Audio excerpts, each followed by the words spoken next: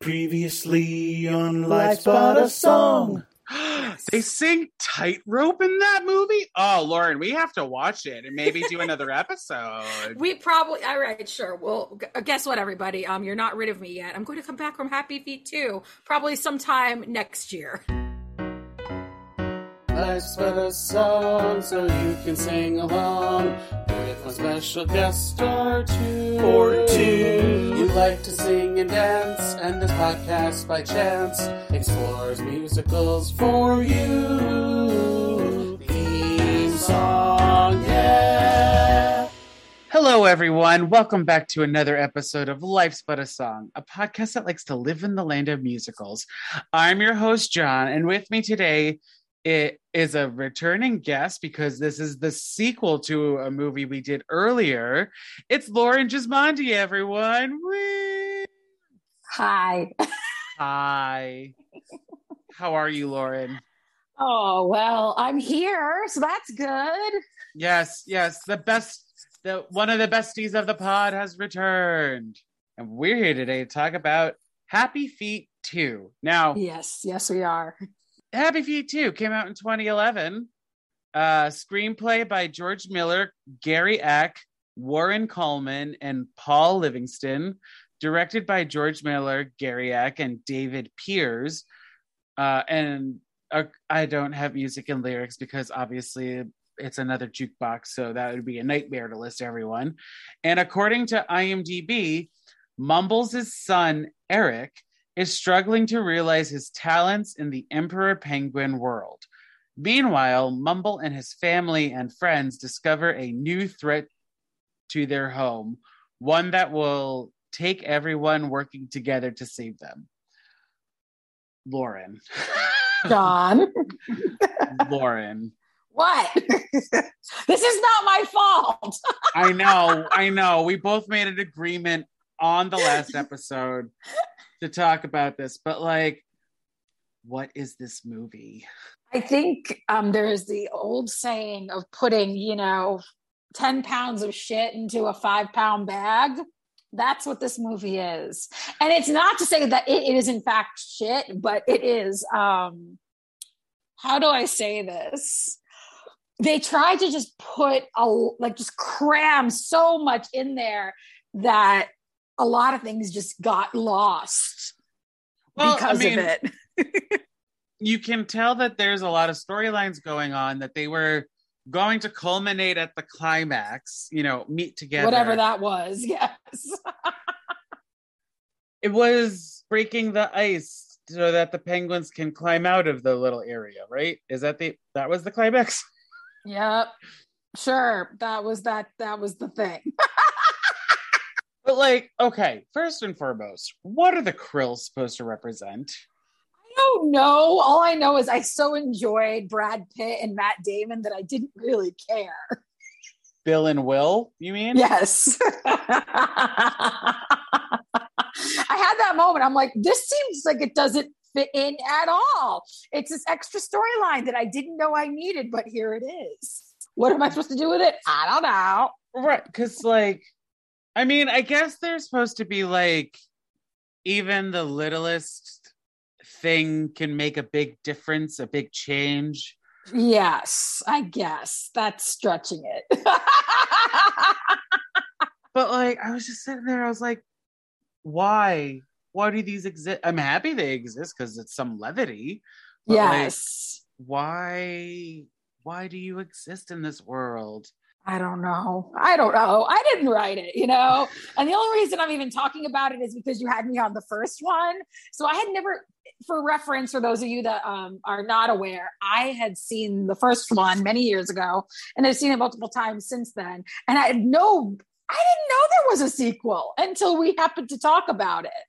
Mm-hmm. So this is my first time seeing it, and I think, if I'm really frank, it's probably going to be the only time I see it. And I'm saying that at the top of the episode, so there's that. Just oh my God. Definitely not the worst thing I've seen for this podcast.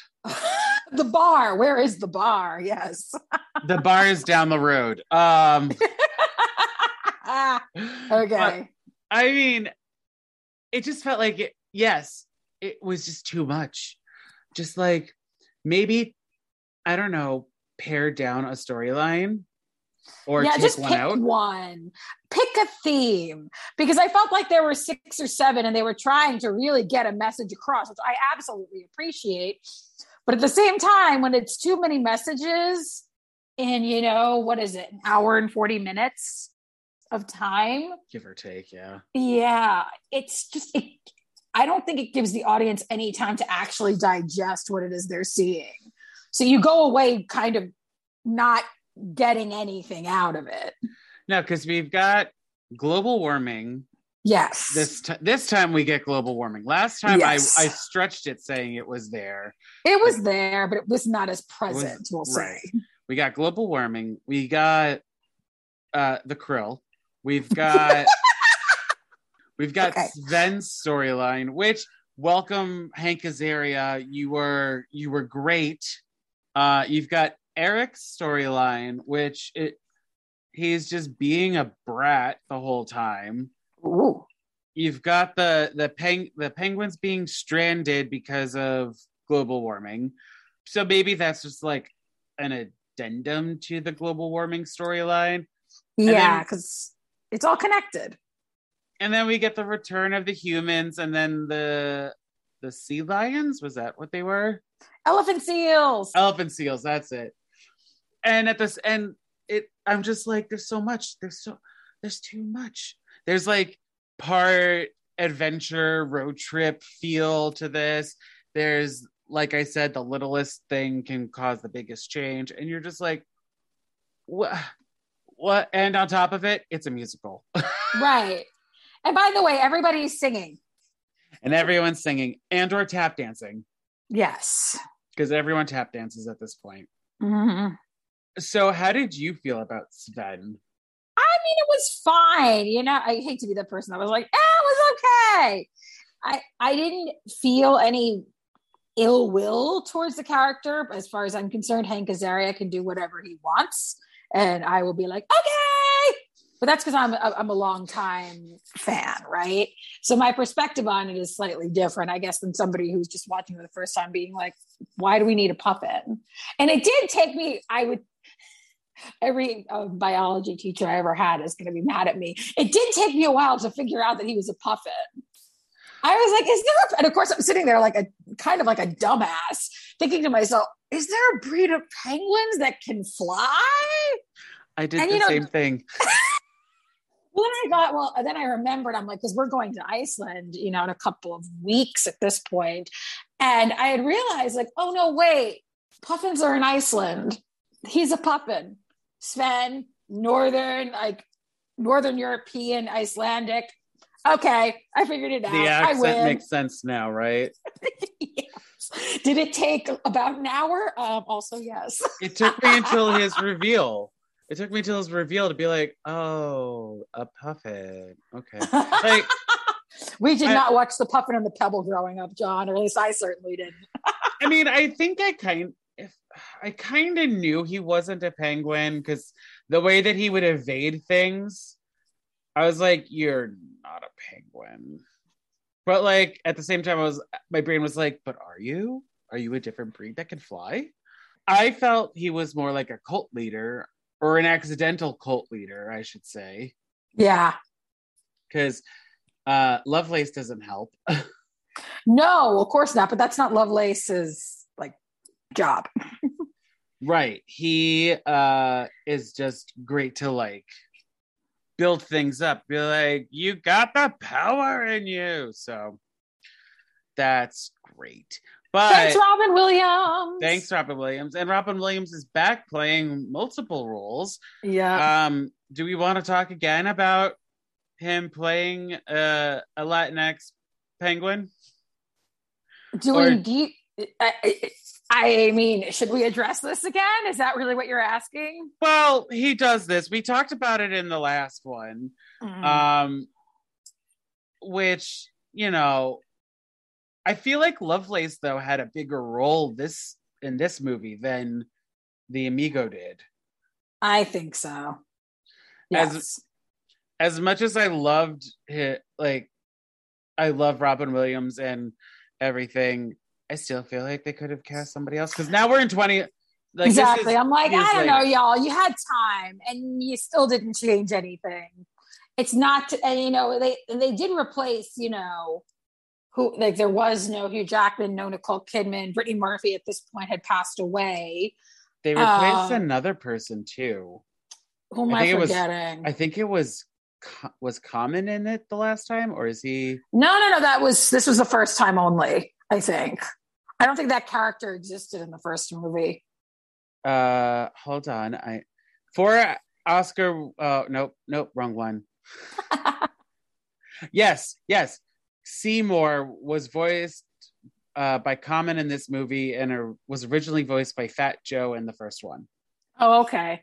I wasn't paying that much attention. I'm sorry. I mean, he didn't really have that big of a part in either movie. It was bigger in the second, for sure, I would say. Because his kid is one of the three that go on that adventure with. Yes, exactly. Do you feel like this movie should have existed, or did Happy Feet was great by itself? I think it was great by itself. That said, I think the animals are cute, so I'm torn, really. I mean, I could sit and watch cute little animals doing things forever. I really could. That being said, I'm not sure it was as necessary as the first one is. Because the first one, I mean, we talked about it ad nauseum. So you, the listener, should go back and listen to it if you haven't already. We had a great conversation about it where they had some great messages, but they weren't too preachy about it. This one, I don't know what's going on anymore. Things happen. One of the questions I wrote down is how are these penguins alive? I'm surprised they survived. It feels like in this one, they took a little more liberties when it came to the animation. Where like the first one, they really tried to stay true to like realistic, like how penguins move and everything. But in this one, it felt like they were going for more cartoony approach. You know, they fall tens to hundreds of feet and are alive. They crash into ice and they're still alive. Like, what's going on? Some of the movements they do, I'm like, I don't think that's not natural. That's not natural. No. Oh boy, Lauren, I'm so sorry. I mean, you know, in fairness, we didn't know. I didn't know. I'll speak for myself. I did not know what was going to happen in this one. And it really did just feel like big old mash up mess thing. A conglomerate of ideas that should work together, but for some reason, it just didn't. Right. Like the producers were like, let's make more money. Yeah.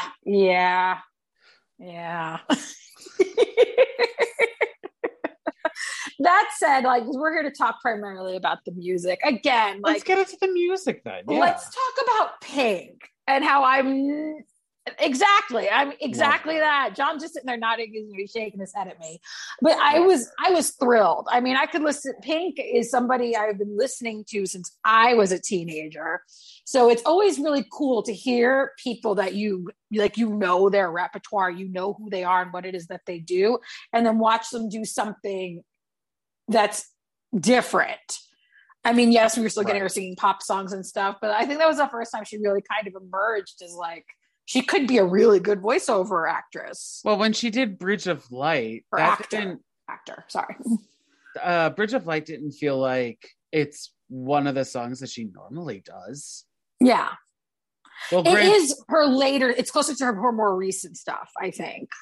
Granted, you know, I'm also thinking of early Pink where she was Get the Party Started. Oh, okay. I feel like Bridge of Life was a step in the direction that she has since headed in. That kind of singing, like having it be super deep and really like raw and emotional. And ballady and, you know, actually showcasing her voice and not falling into the pop tropes. Yeah, I would say more recently her doing What About Us and Just Give Me a Reason, which was a duet, is just like, it's like, ooh, this stings. I love it. But it's great that we get like both sides of her. So in the Happy Feet medley at the beginning, yeah, we get that the pop diva-ness of her, and then Bridge of Light, we get the soulfulness that we were just talking about. I know I put Tightrope on here, and that's like the ending credits, and it's Janelle Monáe and all that, but part of me wishes it was Pink covering her. Oh, that would have been cool. It's cool that it was Janelle Monáe, because at that point she was relatively unknown in 2011. Right, and Tightrope is her song. Yeah. So, but that's pretty cool. Yeah, I like the music in here in this movie. I really enjoyed, except for Eric's opera. I fucking hated it. You know what's funny is that aria, that melody, is one of my absolute favorite. It is my absolute favorite Puccini aria ever written, which is E lucevano le stelle, which is from Tosca. And as I was listening to it, it took me like about 30 seconds of listening to it going, I know this. Why do I know this? I mean, it's being sung in English, and it's not a translation at all. But I sat there and I was like, oh yeah, this is serial. This was very serial. But I agree. It was sort of interesting because he spends the whole movie trying to find his talent. And he's an opera singing penguin. Oh, God. John, how many years did you work for the Met? Surely this must have given you some kind of feeling. Well, so when in Tosca does this aria happen? Is it before her death? It's before, his death. Before his... He's sitting there, he's in the jail, and he's waiting for his execution. And that's the song he sings, talking about Tosca and her in the moonlight and them being, adults. So I don't remember that. I've worked different Toscas and just like over my head forgot. But when Eric starts singing it, I'm just like, what is this? Like, why? I get it that he's a little different than the pop rockness that we've been witnessing through the Emperor Penguin world. I just wish, though, I don't know, it was a little more, I don't know if I wanted it to be a little more noticeable of an opera or like a better written song. There was just something that I was like, no, none of this right now. But I did love the Elephant Seals singing Rawhide. And oh, yeah. That was great. Hank Azaria leading Papa Mau Mau. Yes, that made me laugh so hard. The big song this one was Under Pressure Rhythm Nation. I loved it. Repeated one. So after seeing that, I had Under Pressure stuck in my head, and it was relentless. Just walking around like out in the world, walking around Queens and Brooklyn going dun dun dun dun dun dun dun dun dun dun dun dun, being like, please make it stop. Freddie and David, make it stop.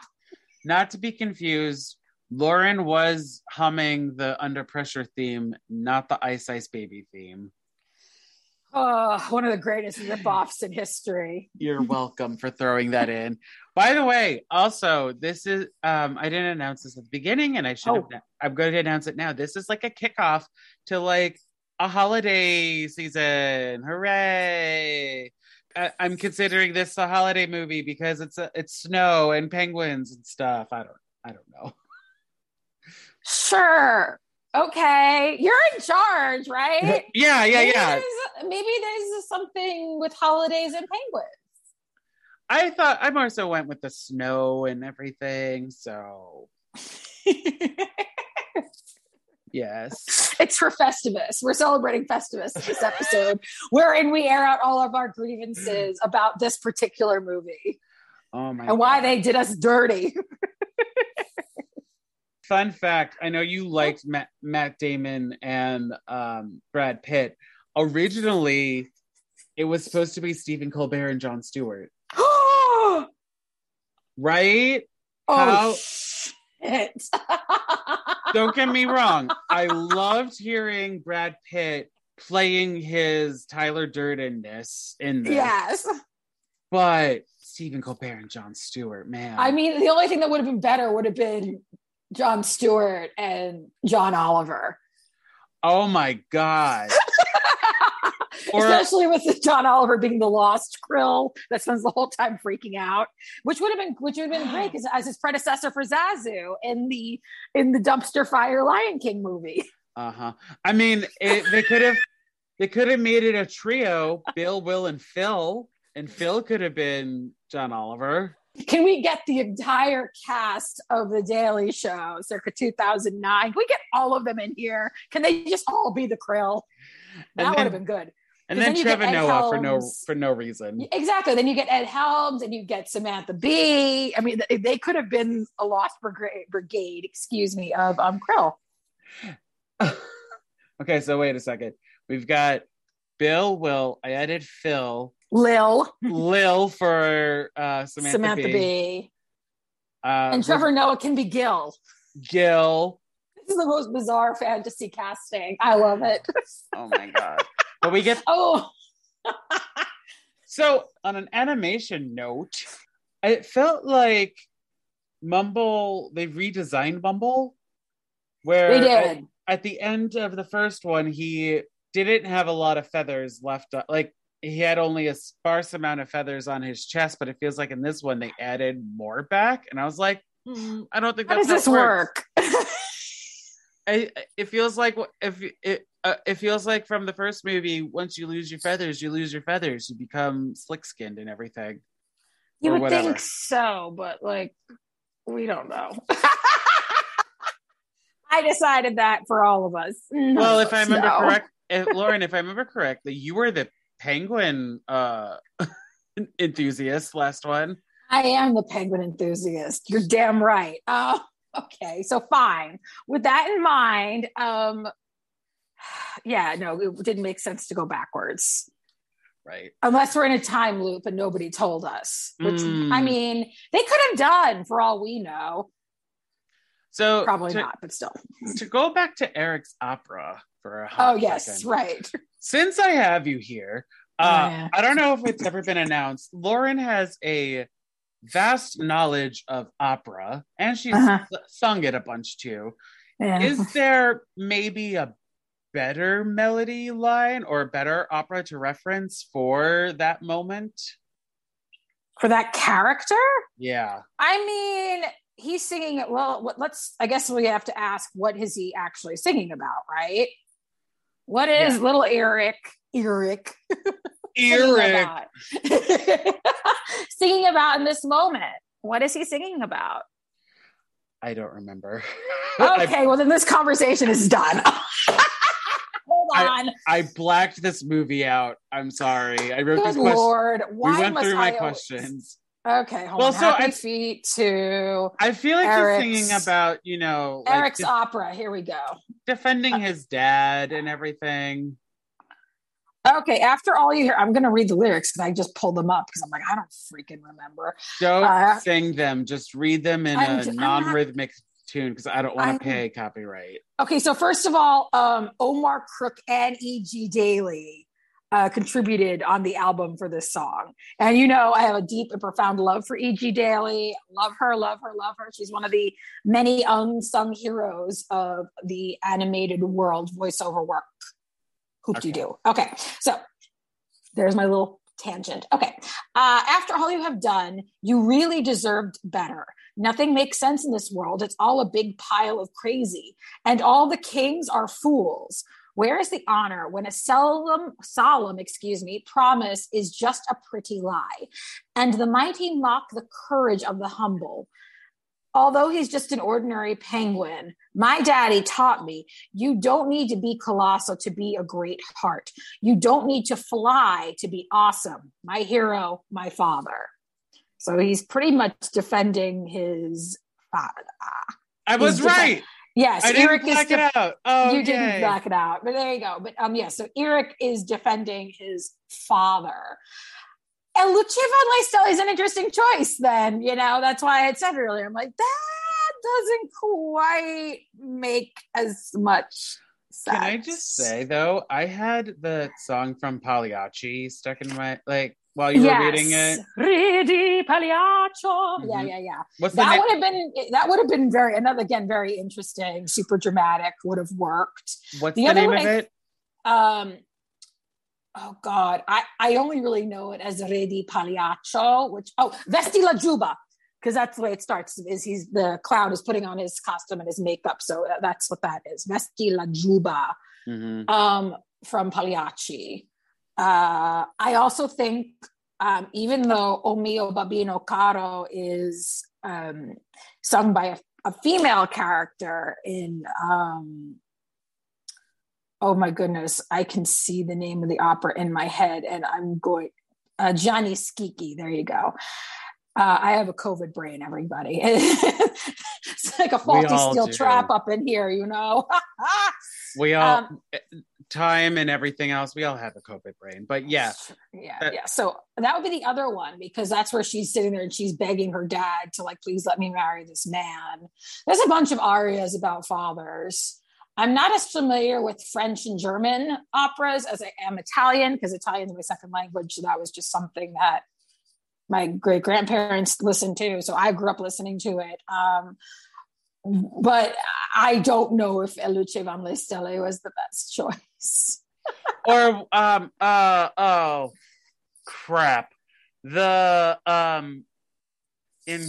So another Italian one. In Turandot. I don't know. I guess it depends on who you ask. The one aria that the male lead sings, that's used in car commercials. Nessun dorma. Yeah.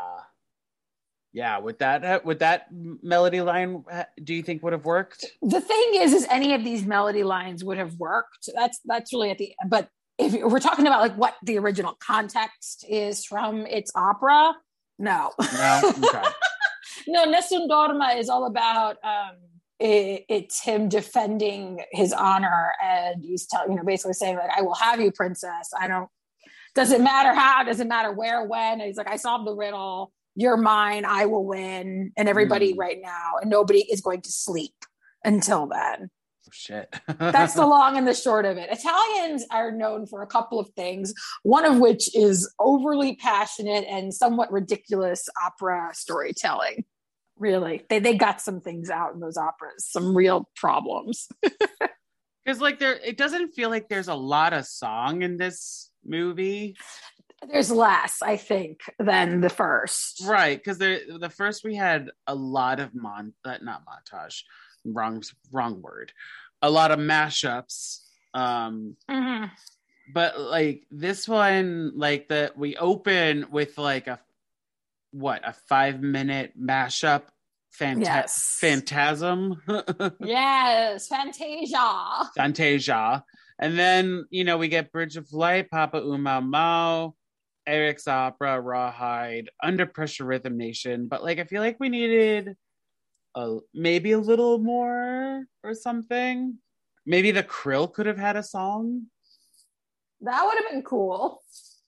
But I don't know what they would have sung about. Other than, I guess, don't worry. I was going to say, don't worry, be happy. Well, the other one's having a complete nervous breakdown. Or there's that moment where there's only one because the other one disappears. So they could have sung All by Myself, maybe. Oh, yes. All by Myself, or One is the Loneliest Number. There's... I would have loved One is the Loneliest Number. I know that would have made me happy. I know Matt Damon does sing a little, but it's not credited on my song list here nor anywhere that I found online.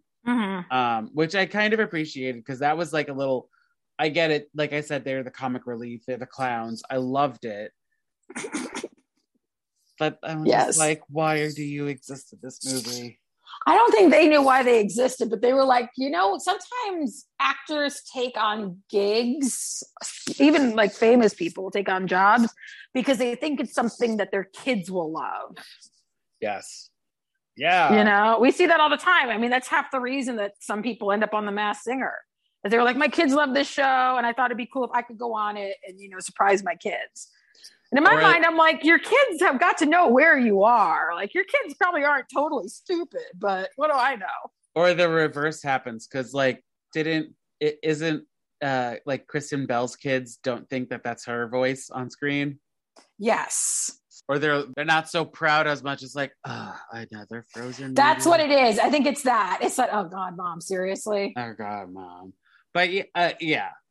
I get it. And you could tell, though, that the voice actors in this movie were having a ton of fun.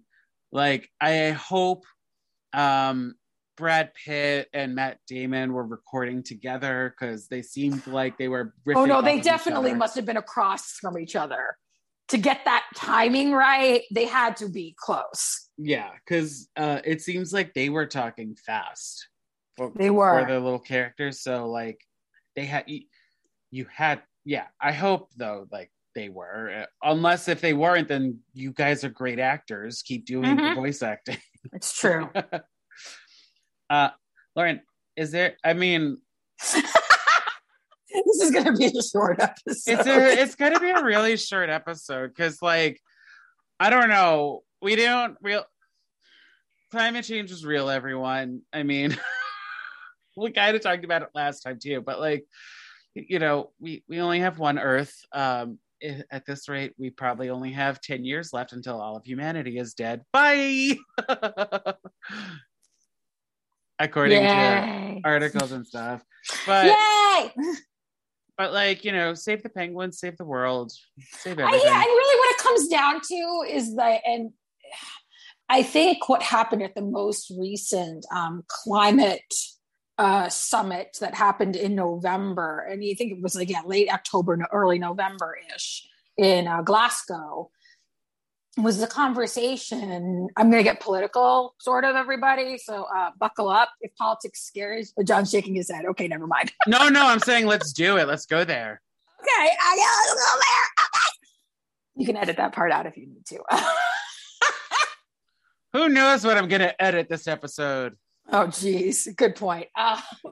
Anywho, what happened in Glasgow and the surrounding circumstances were like kind of all these world leaders from a lot of the wealthier countries in the world, sort of like patting each other on the back, like, oh, you're doing a good job. You're doing a good job. The reality is, however, is that the poorer countries, the poorer nations of the world are the ones who are going to bear the brunt of climate change before anybody else feels the effects. And I say that because I was in, for example, I was in San Juan at the beginning of November for a last kind of hurrah, we're going to thaw out before the winter comes sort of field trip.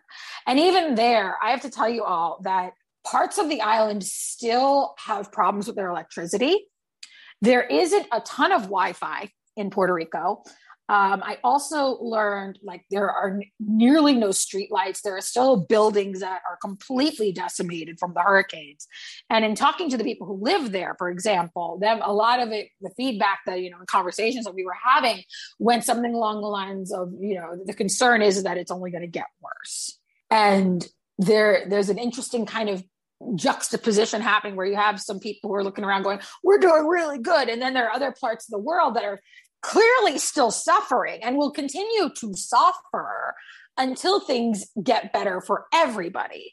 So that's what I think is interesting and good that this movie and its predecessor bring up, which in the first movie was a conversation a little bit about climate change, but first and primarily was the supply chain of food, overfishing. And in this movie, we really get into the ramifications of climate change and global warming, because how many times is there ice that's just shedding in Happy Feet 2? It happens multiple times. Yeah. So you're getting that visual and the impact, and you're seeing the impact it has on these animated creatures. So what in turn does that mean for what's happening in real life? If anybody's seen any nature documentaries in the last decade, you know what I'm talking about. And if you haven't, this is now...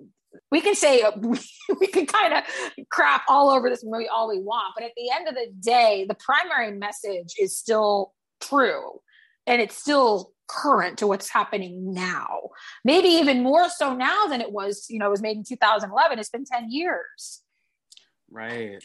Welcome to Science and History with Lauren Gismondi. Thank you for coming to my TED Talk. Science.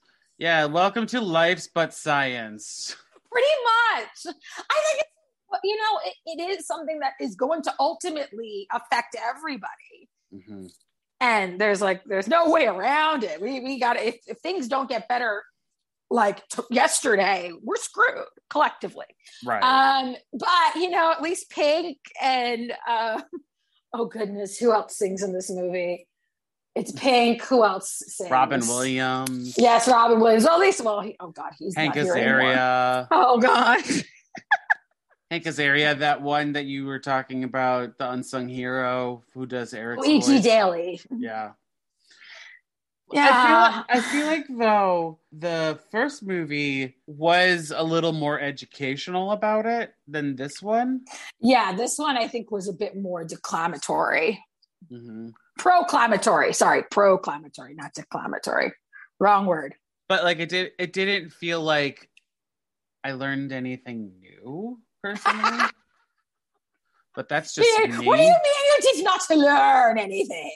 What is this nonsense? Anything new. I wish there was a line of we need to change things now for the future or something. Yes, how do we get the humans to fix things?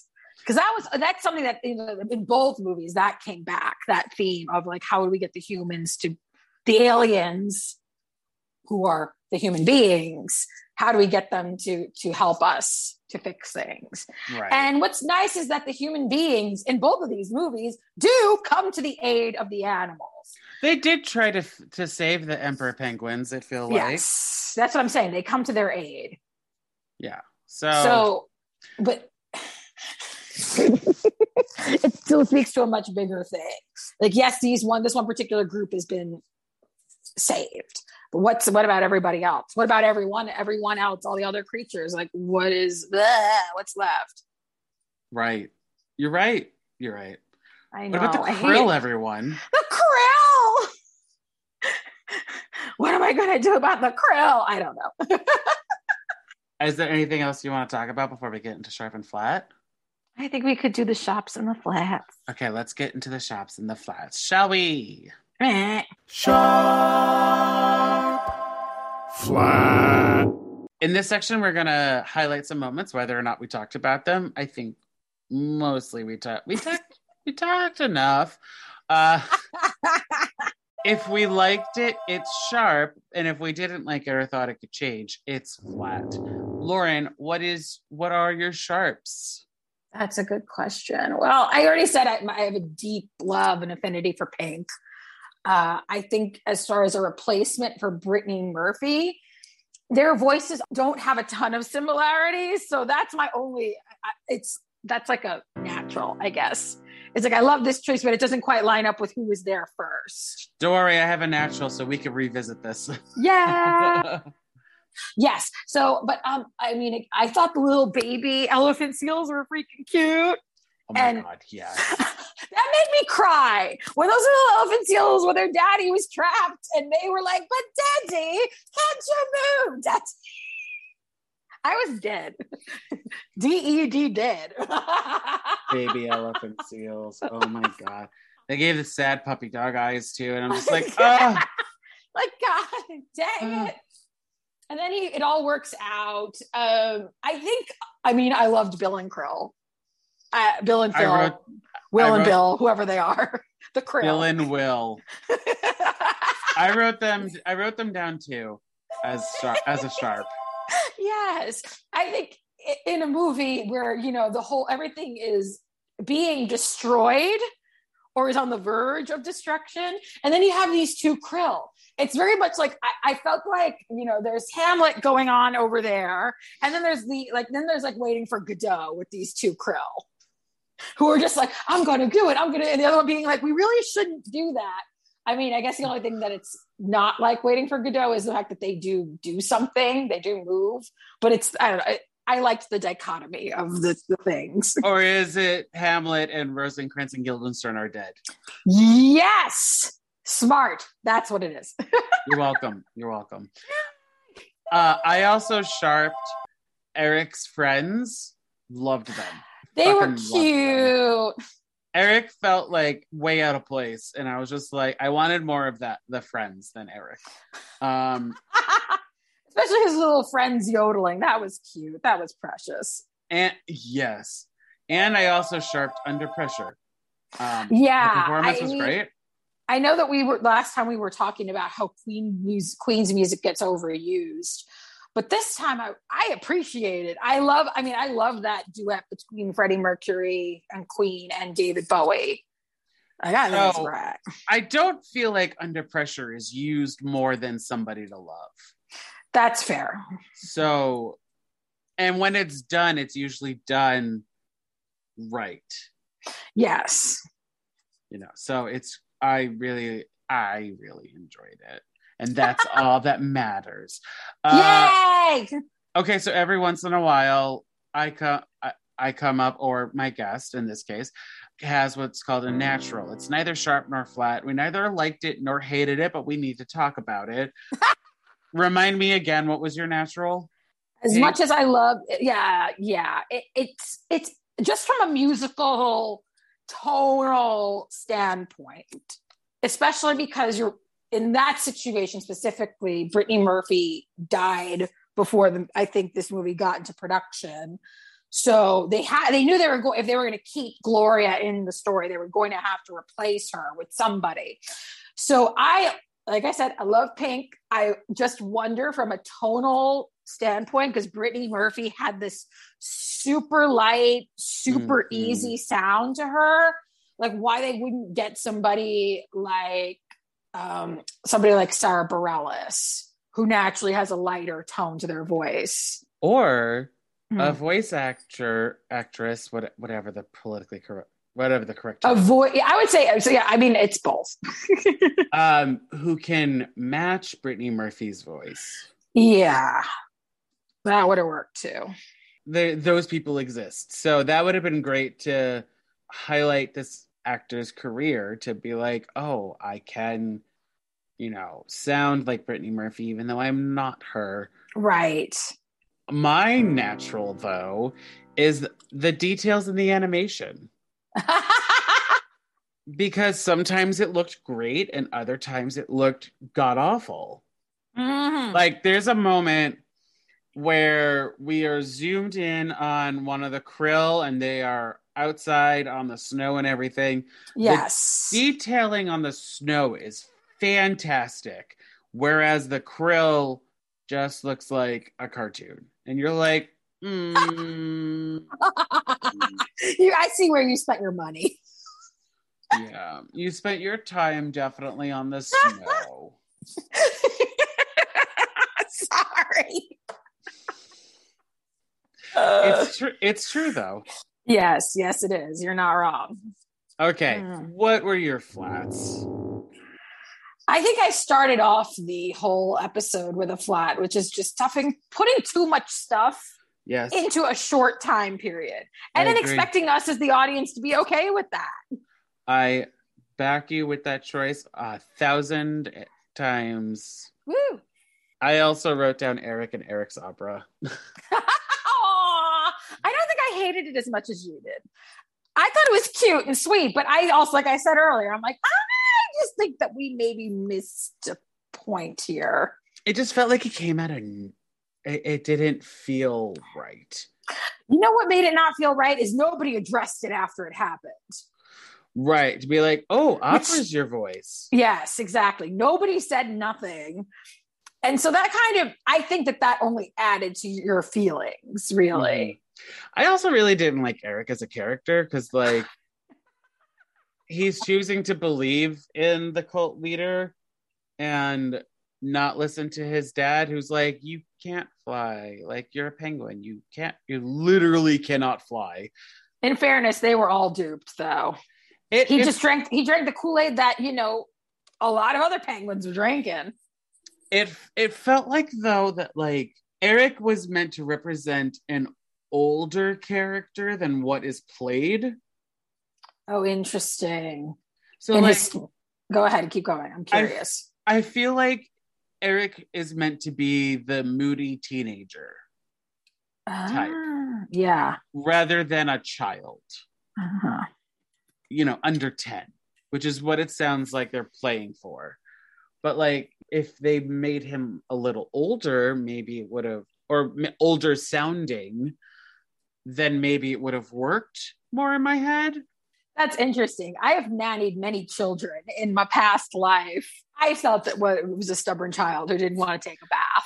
Okay. Like I did, for what it's worth, I know where you're coming from, and I do agree that there was definitely angsty teenager energy there.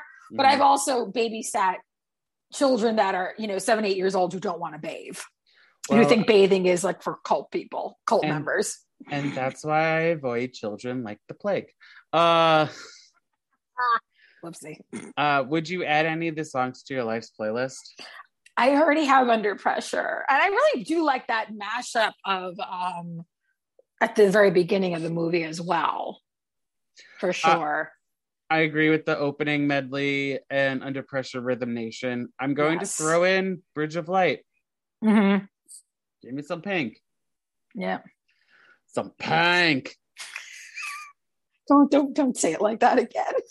I'll try not to. And on that note, Lauren. Yes. We're done with the episode. I'm calling it. It's a record for us. It's a record. Put a fork in it. She's done. Is there anything you want to plug or promote? Oh, that's a good question. I'm working on some new musicals with some friends right now, so that currently occupies all my time. One of them I've already spoken about, which is Confessions of a Retired Witch with the sweet one and only Dee Bartlett. Djamin Bartlett is probably, you know her. Was a former guest on the podcast. Yes, she was. I also can talk a little bit about a new musical that I'm working on called Fire Island, the musical. And it's a romp. It's a musical comedy with a lot of heart. I think that that's where I belong as a performer, is just doing things that make people happy and make them laugh. So I've just embraced it hardcore in the last couple of months. It's been like, no, this is just who I am now. This is who I've always been. I've tried really hard to expand myself. And at the end of the day, I'm like, nah, you do stupid real good, girl. You should stick with dumb. Where can people learn about Confessions and Fire Island? So pretty much you can find it on my Instagram page, which is at LAGIZZ_SANGS, which is Lodges Sangs. Just like that. Don't roll your eyes at me and laugh at me.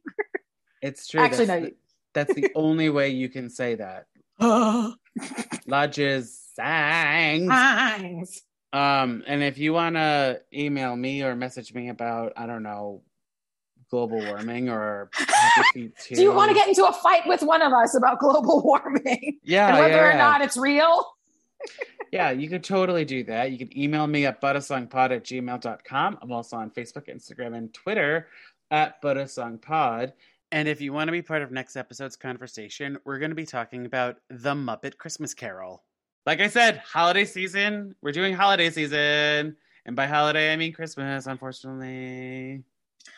I mean, you could do 8 Crazy Nights. Yeah, this holiday season, though, is already booked. But maybe next year. Lauren, maybe next year we'll do 8 Crazy Nights. Or I'll find somebody else to do it. I was about to say, I have some very good friends who are of the Jewish faith who would have a lot of fun with that one. We'll talk off camera about it, or later. Sure. But yeah, so let's go save the penguins, Lauren.